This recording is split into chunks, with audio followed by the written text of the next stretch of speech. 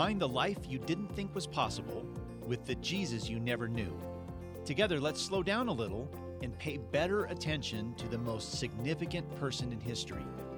Welcome to the podcast, Paying Ridiculous Attention to Jesus, with your host, Rick Lawrence, brought to you by Lifetree. Visit us at JesusCenteredLife.com. Well, hi, listeners. This is Season 4, Episode 43, brought to you by Lifetree at PayingRidiculousAttentionToJesus.com. My name is Rick. I'm author of the recently released God Who Fights For You, last year's Spiritual Grit, and before that, The Jesus-Centered Life, on which this podcast and even this current series we're in is directly based on. The series we're in is called The Beeline Practices, and that's basically the last two-thirds of the Jesus-Centered Life book is called The Beeline Practices, and they're simply regular, everyday ways of living your life, but differently, so that your life ends up orbiting around Jesus closer and closer and closer.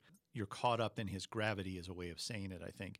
And these are all little ways that you can kind of fire the little jets on your rocket ship to move you into a closer orbit around him. So that's the series we're in right now, the 9th episode in this Beeline Practices series. And I'm also the general editor of the Jesus-Centered Bible, and just want to throw this out for you here at the end of Bible month. I bet you didn't realize that October into November, into early November is Bible month. So we're right there at the end of this little trajectory to sort of elevate the importance of being in the Bible, being kind of immersing yourself in truth. So if you have never picked up a Jesus-Centered Bible, or if you're thinking about Christmas already and you want to give someone a special gift that they'll maybe have with them the rest of their life, think about the Jesus-Centered Bible. It was a 2-year project that I led to create a Bible that had special features that no matter where you read in the Bible, it drew you sort of inexorably into the presence of Jesus. And along the way, we created some features that we had never seen before, and later found out that's because no one had ever tried those things before. So that includes in the Old Testament what we call the blue letters, where in the New Testament you see the words of Jesus in red. We had this idea, what if we highlighted in blue every place that points to Jesus in the Old Testament, and then create a little blue explanation box that explains the connection. And so my friend Ken Castor and I spent many, many moons together going through the entire Old Testament looking for places that point to Jesus. And out of that came about 700 places that we identified, and we could have done many more, but the Bible is just getting to be too big with all these additions into it. So we capped it off at 700, and that means that almost any place you open to in the Old Testament, you'll see a blue letter. So that's just one example of how we added new and unusual features into the Bible that helps you to come deeper and more intimately into the presence of Jesus no matter where you're reading. So in honor of the end of Bible month, please head on over to PayingRidiculousAttentionToJesus.com. There'll be a link there for the Jesus-Centered Bible. Just look for Season 4, Episode 43. You can also just go to group.com and search for the Jesus-Centered Bible, and you'll find different colors that one might appeal to you. And again, think about that as a very special Christmas gift you could give this year. So in this episode, in this series of the Beeline Practices, we're exploring the practice of redefining love. So years ago, a church plant called Vintage 21 was searching for ways to reintroduce Jesus to people who'd either left the church or were dissatisfied with their church experience. And they had a bunch of creative young people who had planted this church. And they had this really crazy creative idea. They found one of those campy old films about Jesus, one of those really cheesy old films about Jesus that was now in the public domain. So they could use scenes from it without any copyright issues.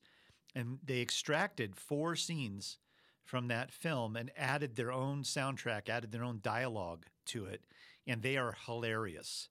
But their point was to try to deconstruct the Jesus that people thought they knew, because they were trying to reach people who were disaffected somehow by the church, and people that kind of thought they knew Jesus but really didn't know Jesus. They wanted to kind of destroy some of those facades that people had in the way that they describe Jesus. So one of those 4 videos is my favorite. The scene that they took was Jesus encountering his disciples in the wilderness right before he goes to speak to a big crowd on the side of a mountain. So in this scene, we're going to listen to this, and we'll put a link to this on our podcast page as well, and you can see the whole video there. It's the visuals are incredible for this too, but you can really pick up what they're trying to get at by just listening to it too. So the scene that they took is, again, Jesus speaking to his disciples one by one, kind of going around the circle of them, saying something to each one of them. I don't know what he was saying in the original cheesy movie, but you'll hear what he says to each of them in this scene in just a second. And then after he does that, he takes them all to the hillside, and then he's speaking to the crowd. So their mission here, again, is to puncture these false versions of Jesus, particularly the assumptions that we make about the way Jesus loves people. So let's listen to Vintage 21's little Jesus video here. Well, all right. Now it's time for me to tell you all what you've done wrong since I last saw you. And don't try and hide, because I'm Jesus. I will find you. Let's start with you, Peter. You lied to your mother the other day. Andrew, you said a naughty word when you hit your finger with the hammer. James, you laughed at him when he hit his finger. Moving right along, John, you drank too much wine the other night. Not way too much, just enough to make me angry. Matthew, we fell asleep in church, didn't we? Yes, we did. And Thomas, you were slow dancing a little too close with that girlfriend of yours. Let's see, and you, I forgot your name, so you're off the hook for now. Philip, I saw you smoking a cigarette behind that big rock the other day. Thaddeus, I hate to say I saw you stick up your middle finger at someone who cut you off when you were riding your camel. Benjamin, you aren't wearing your WWJD bracelet. Jacob, I don't mind you saying my name, but not after you stub your toe. Frank, you know what you did. I just can't repeat it because I'm Jesus. All right, all you sinners, come with me. It's time to pay the piper. Man, it was only one cigarette. I heard that. Now they're moving to the hillside following Jesus, and he's about to speak to the crowd. And here he appears. Look at all these sinners. All right, listen up. Listen to me. I'm Jesus. Listen to what I have to say. I have done many wonderful things. I have healed many people of diseases. I have performed many miracles so that I can tell you this. You're all evil. There is no hope. That's it. Thank you. All right, there you have it. Vintage 21 Church. I call this the Scary Jesus video. So again, we'll put a link to this on payingridiculousattentiontojesus.com. Season 4, episode 43, that's where you look for it. It's priceless. It's so good. And I just love the subversive way they went about this. They essentially targeted some popular ways that we think about Jesus, even unconsciously think about Jesus, and they skewer them. They magnify them to their comic extreme. And I just love the way they're undermining some of our sort of lurking beliefs about Jesus, outing them by making them a target of comedy. So we sing the song, Jesus Loves Me, This I Know, right? We've been singing it since we were little kids. But what do we really mean by that? How does Jesus love us? I think it's maybe our most crucial question. What is love, and how does Jesus express it? So my favorite quote of all time is from the great newspaperman, theologian, kind of an armchair theologian, and incredible author and speaker, G.K. Chesterton. He said something that is so profound to me that I've managed to slip it into every book I've written in the last 15 years or so. Here is the quote. If you meet the Jesus of the Gospels, you must redefine what love is, or you won't be able to stand him. If you meet the Jesus of the Gospels, you have to redefine what love is, or you won't be able to stand him. And what he means here is that if you really slow down and pay attention to what Jesus said and did, he destroys our common conceptions of what love is, And in fact, if you don't expand what you think love is, you won't be able to tolerate what Jesus does. You won't even translate what he's doing as love because a lot of what he does doesn't look like love to us. So one thing or the other has to give. Either our definition of love has to give, or our pursuit of Jesus in an honest way has to give. Because you can't pursue Jesus in an honest way and continue to describe him as a nice guy. He wasn't a nice guy. He was interested in loving us. And that doesn't always mean nice, as we'll explore a bit more in the episode today. So we've said in the last episode and in many episodes of this podcast that Jesus describes himself as the way, the truth, and the life. He's saying, I'm not pointing to the way or pointing to the truth or pointing to sources of life. I am the source of these things. I embody the way, the truth, and the life. We could also say that he is the love. He embodies what love is. He's the definition of love. What Jesus says and does helps create the boundaries around our definition of love if we are his disciple. So when we let Jesus define love, it really changes the way we relate to him, and it changes the way we relate to other people if we do that one thing, let him define what love is for us. So what is love really? Is it just simply warmth and affection and acceptance? I think this is a harder question than you might think. If you pause to think about how do I define love, you might find it's a bit harder to answer that question than you think. It's one of those, I know it when I see it things. Well, the online website Soul Pancake decided to tackle this question, and they brought in a huge spectrum of people, all from little kids all the way up to people who are 100 years old, and asked them that simple question: what is love?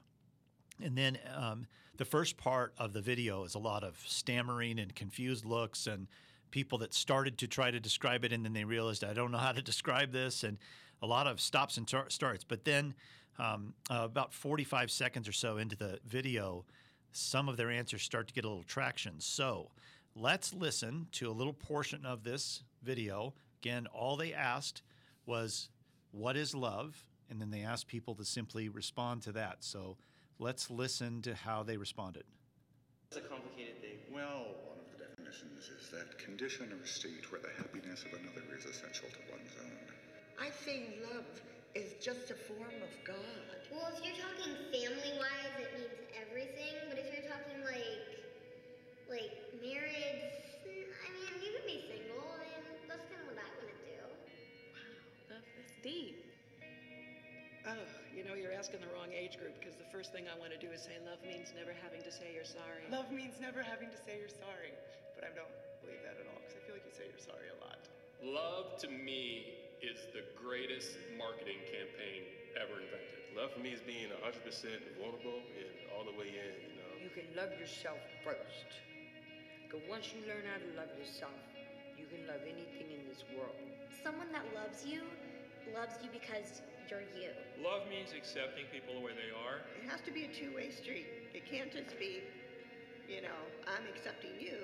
You got to accept me too. I think that it's being able to do something for somebody else that maybe you wouldn't normally do, or maybe you wouldn't want to do, but you do it anyway because it's something that they want to do.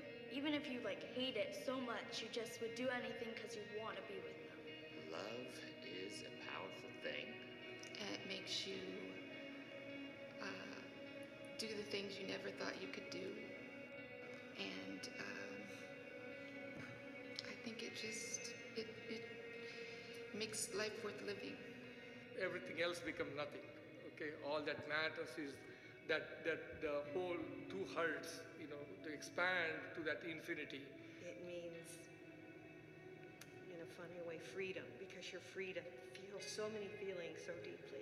Love to me is something you do on a day-to-day basis. And so you can hold affection and you can hold nostalgia, but I think love is active.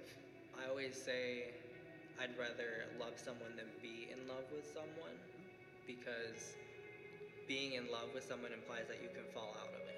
If you're really close to your family, I consider that love, right? So any other person, friend or family or love interest, if you see them as your family, then that's love. Love means, to me, a big old kiss on your mouth, and you're not against it at all. I'm married 55 years. Our job in life, the two of us, is to look after each other and see to it that we're our best selves, so to speak. So I try to help her be her best self, and she tries to help me, and to me, that's love. You know, I hope to do that as long as I can stay awake. All right, there you have it. A wide variety of answers about what love is. And one thing you'll notice, probably some of these definitions you are nodding your head a little bit. Oh, yeah, that I kind of agree with that. And then some you're like shaking your head like, I don't think that's really love. It was interesting that early on, a couple of the women that you heard there were quoting a famous line from an old famous movie called Love Story, which just sort of captured the country at the time. Love means never having to say you're sorry. That was actually the tagline for the film.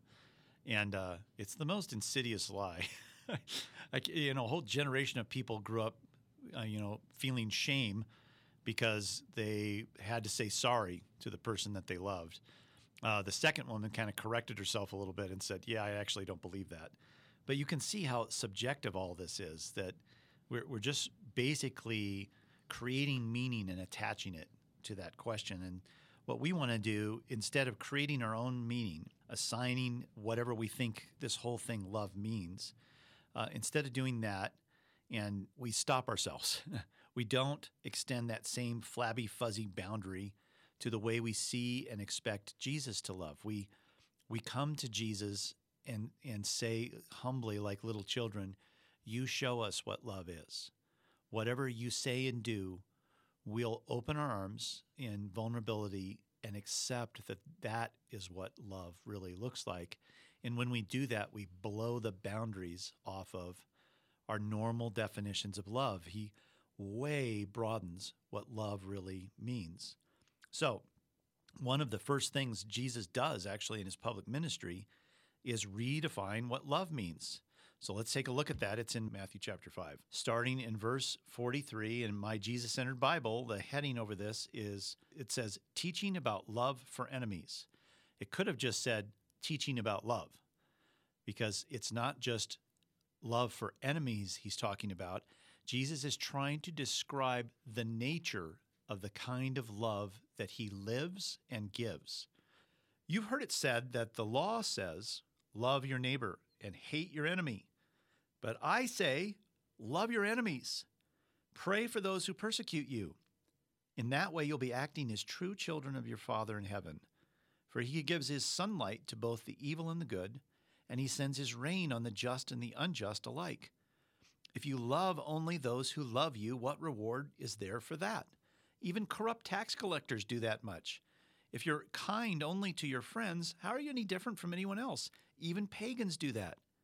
But you are to be perfect even as your Father in heaven is perfect. Now, it's that last line, you're to be perfect even as your Father is perfect. I think we have greatly misunderstood what Jesus was trying to say there, and you can catch from the context here what he's really trying to pinpoint. He's trying to say the kind of love that you express and embrace is to be the same kind of love that I do and that my Father does.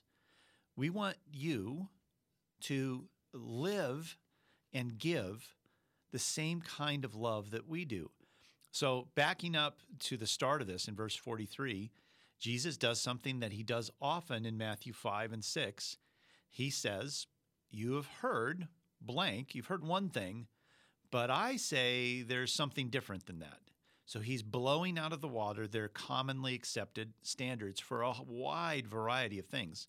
Here he's blowing out of the water their standards and definitions for what love is. And he's essentially saying, you've heard before that you're supposed to love your neighbor and hate your enemies. And that's essentially what we still do to this day. We love people that are kind to us and that are friends with us. And if we have enemies, we don't love them. In fact, we express something quite opposite to them, especially in the era that we live in now. Expressing love to your enemies is not at all the norm.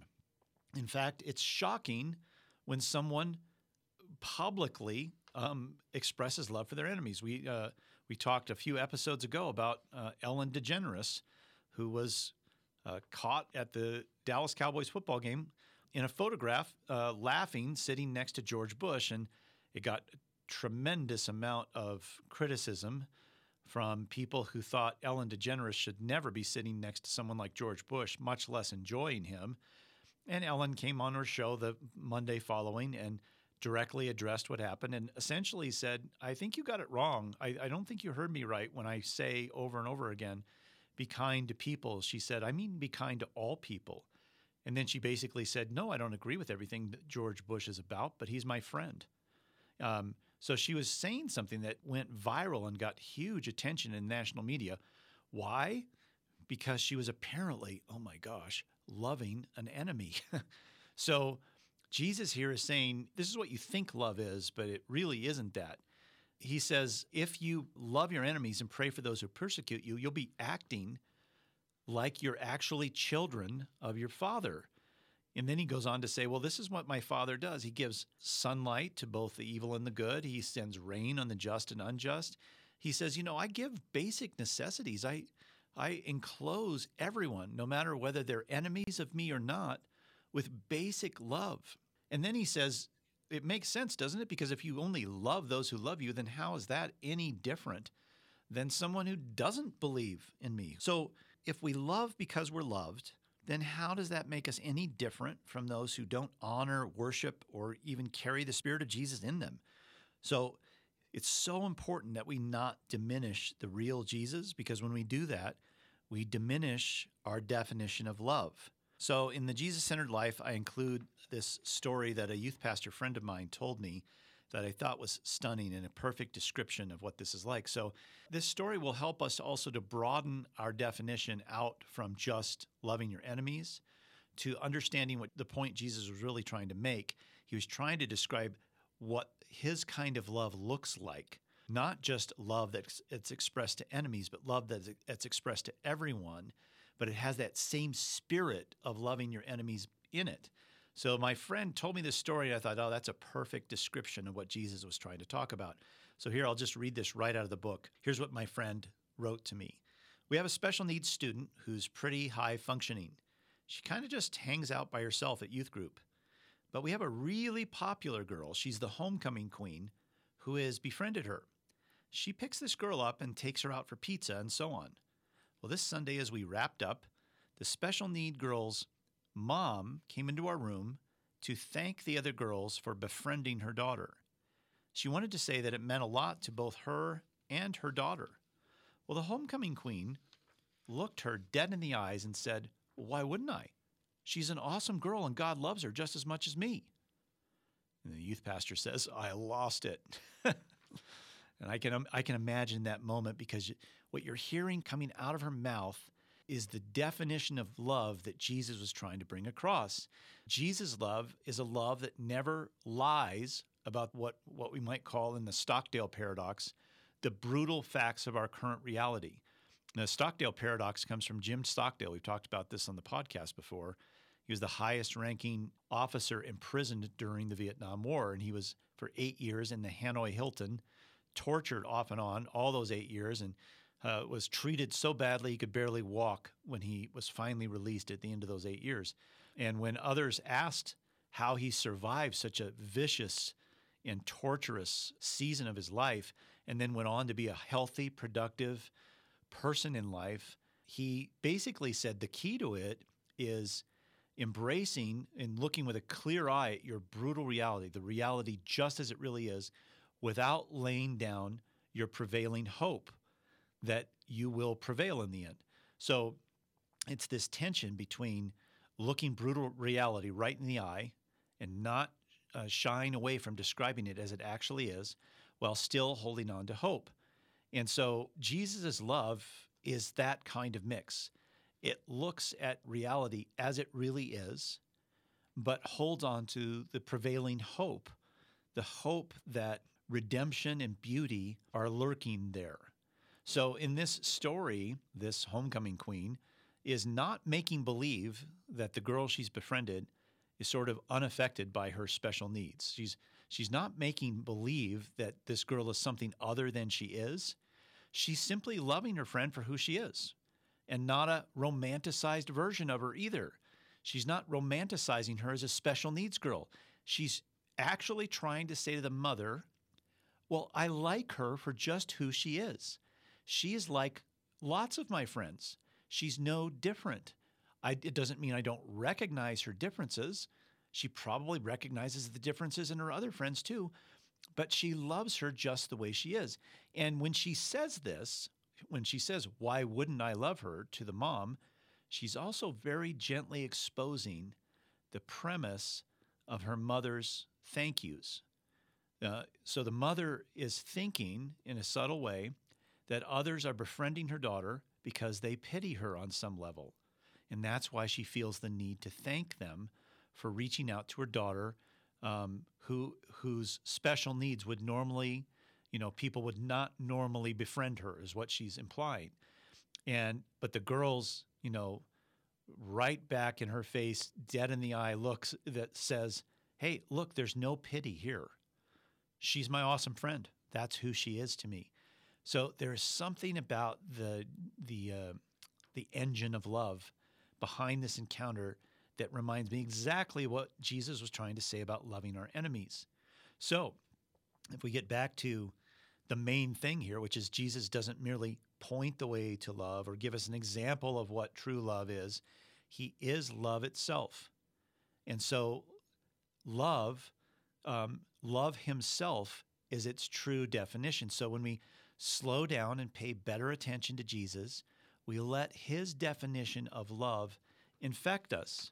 We start to embrace what Chesterton said, which is, if we meet the Jesus of the Gospels, we must redefine what love is, or you won't be able to stand him. The preface, the preamble, the prerequisite for all this is, if you meet the Jesus of the Gospels. And this is the key to everything. We have to re-meet the Jesus of the Gospels if we're going to understand what love really means. We have to slow down and let him teach us again by his words and by his actions what love looks like. And just like in our last episode when we said whatever Jesus says and does is the truth because he embodies the truth, we say whatever Jesus says and does is what love looks like because he embodies love. When we do this, it blows apart our puny little versions of what love really is. So if we extract from what we can see in Jesus what love really is, I plucked out a few takeaways or insights into how Jesus behaves and turned them into, well, this is what love looks like then. So here's a few examples. Love, then, in its true definition, embodied by Jesus, does not put a positive spin on the brutal realities of others. So instead, real love acknowledges those brutal realities. And in the book, I give a kind of a metaphoric example. If you think about a flower that has weeds growing up around it, when you look at that, you see the weeds, but you also see the flower. You see the beauty of that flower, and your vision, your hope for that flower is that those weeds would be plucked up so that they wouldn't be taking away the life of that flower any longer or obscuring its beauty. So we see the brutal realities. We don't say, oh, there's no weeds. I only see a flower there. No, we see what the weeds really are, but we look past those weeds to the flower, to the person's intrinsic beauty. So when we love someone, we're not spinning the brutal reality in front of us. In fact, we're sometimes naming that brutal reality. But we are holding, again, as in the Stockdale paradox, we are holding on to, we're acknowledging the brutal reality, but we are committed and determined to live out our prevailing hope with that person. Their beauty is our reality. We don't negate the weeds. We just focus on the beauty that those weeds are trying to obscure. That's what we want to be free from captivity. Those weeds represent the captivity of the flower. We want them to go away. We want them to be pulled up. We want them to stop obscuring the beauty of that flower. So we may acknowledge the weeds, but we pay peculiar attention to the beauty of the flower. We reflect back to the flower its real intrinsic beauty. So the second thing that we see in the way Jesus speaks and acts is that love offers the other whatever it needs to move into a greater life and freedom. Meaning, Jesus' intent, we know this from how he proclaimed the purpose of his ministry. Jesus' intent, as we've said many times, to set captives free. He quotes Isaiah when he adopts this mission statement that I have come to set captives free. So always and everywhere, his primary intent in his love is to set us free from whatever captivity we're in. So for some, that might mean like watering the plant with compassion and generosity and perseverance and focused attention. If the plant is parched and dying, it needs nurturing. It needs watering. It needs propping up and compassion and generous attention. It needs all of those things to survive if that's what the plant needs. But for other plants, it might mean pruning the branches that are choking off that plant's growth. By the way, it's a lot less emotionally draining to water a plant than to prune one. And it's a lot riskier to prune a plant than to water one. Now, you can overwater a plant. You can give it more than it needs, and that can choke off its growth as well. We can't just shower people with an overabundance of, compassion, generosity, perseverance, and focused attention. An overabundance of that, we know from the metaphor of how plants grow, it can flood the plant with too much. But that's not nearly as risky as setting out to love others by pruning. Pruning is risky because you might cut something that you shouldn't have cut, right? But pruning is a necessary aspect of Jesus' love. He is always pruning us, and it hurts. It's painful. We wonder sometimes if he really realizes the difference between a branch that needs to be pruned and one that doesn't. Like, really, Jesus? You took that away? Maybe you don't understand what pruning looks like, Jesus. That's because it hurts. If the plant is alive, there is not a single snip or cut that doesn't hurt. All of them will feel unnecessary to the plant who's being pruned. So pruning is selective, it's restrained, and it's aware that the plant is going to feel the pain of the cut. Selective and restrained, which requires wisdom. But as we get closer to Jesus, we get his wisdom. We get his fruits. The fruits of the Spirit are the fruits of Jesus in us. As these fruits develop in us, we gain his ability to be selective and restrained as we're pruning. This simply means that sometimes the way that we relate to other people is going to feel hard to them, maybe even painful, because we know that the only path forward to loving them is going to involve pain. Now, I know from my own life, I have so many examples of people in my life who've had the guts to do something that caused me pain for the purpose of pruning, not just random sin that they visited upon me that was hurtful, but their intent was they paid attention to me enough to notice something that needed pruning in me, and then they took a risk. They took a shot at speaking it out. The one that just pops into my head right now is, as I've mentioned in several of my books, and probably on the podcast before, is when I was involved in a men's group fairly early on in my marriage, in the first 10 years of my marriage, a men's group that was run by a guy who was an expert at pruning. And he was a counselor, but he was also a ferocious man, I guess is the best way to say it. He intended to help men come out of their captivity and into freedom.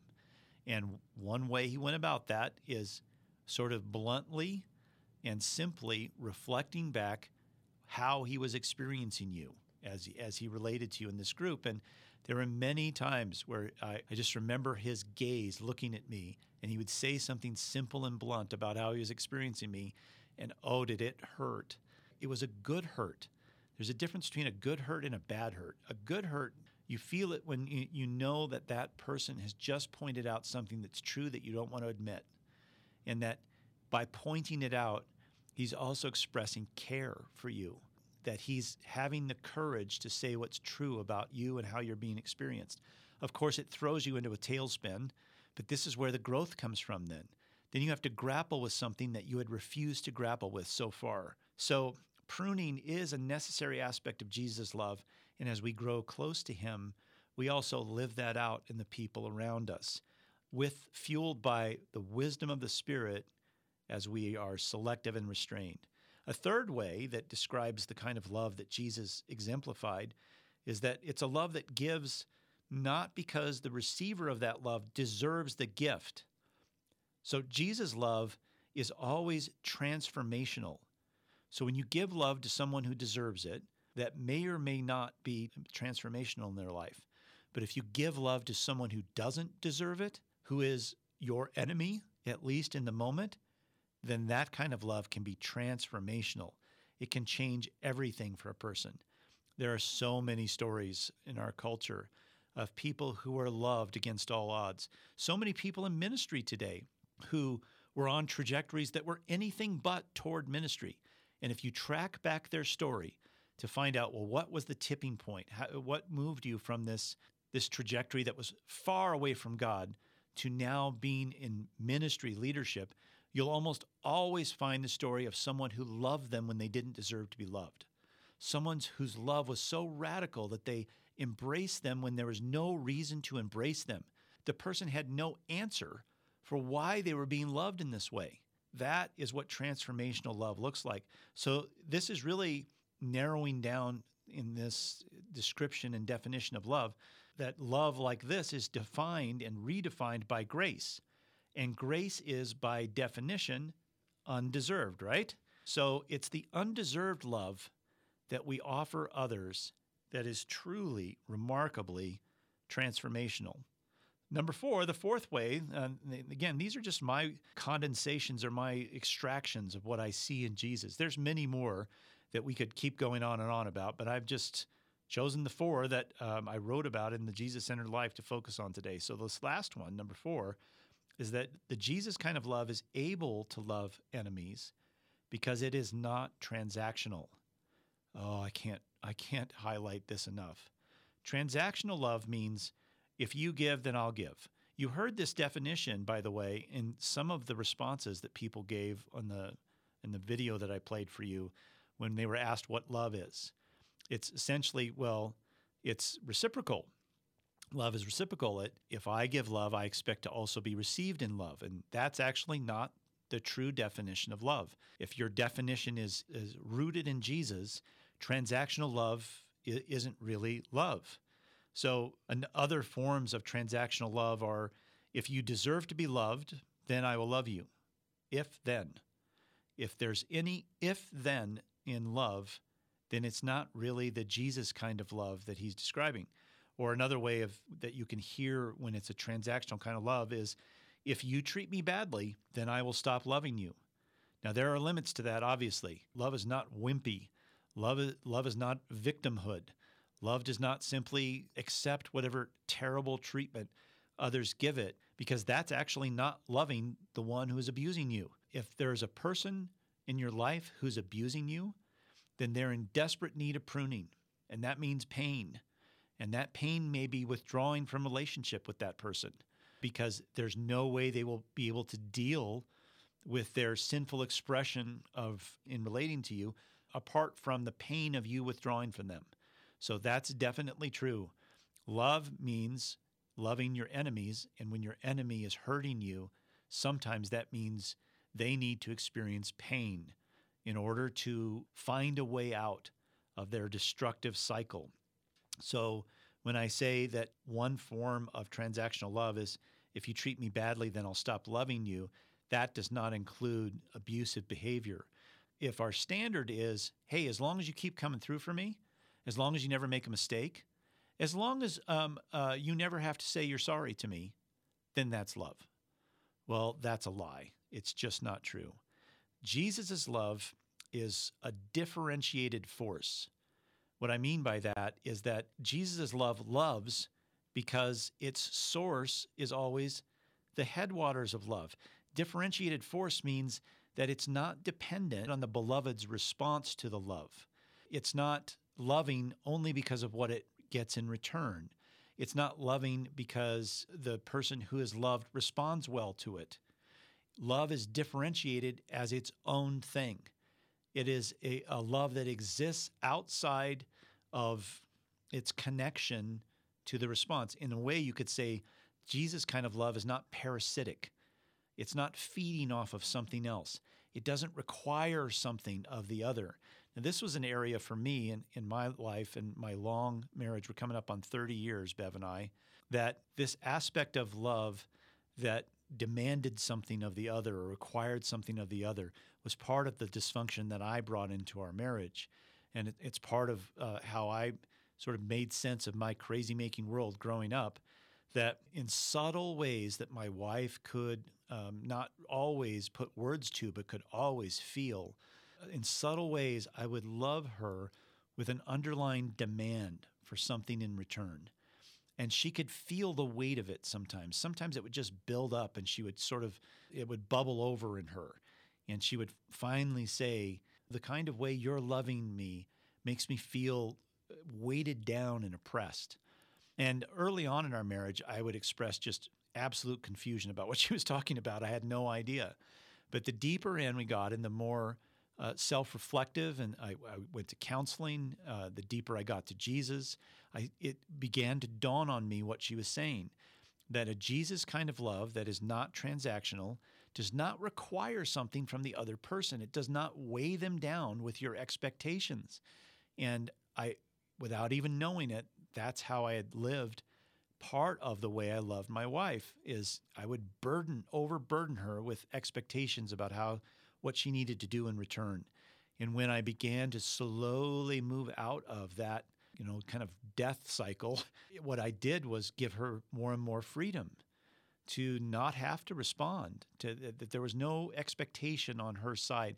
And it gives freedom. It releases people from captivity when you love in a differentiated way, and Jesus certainly did that. So just to close off here, it's good to remember something we've talked about in the past on the podcast. It's something I call the progression.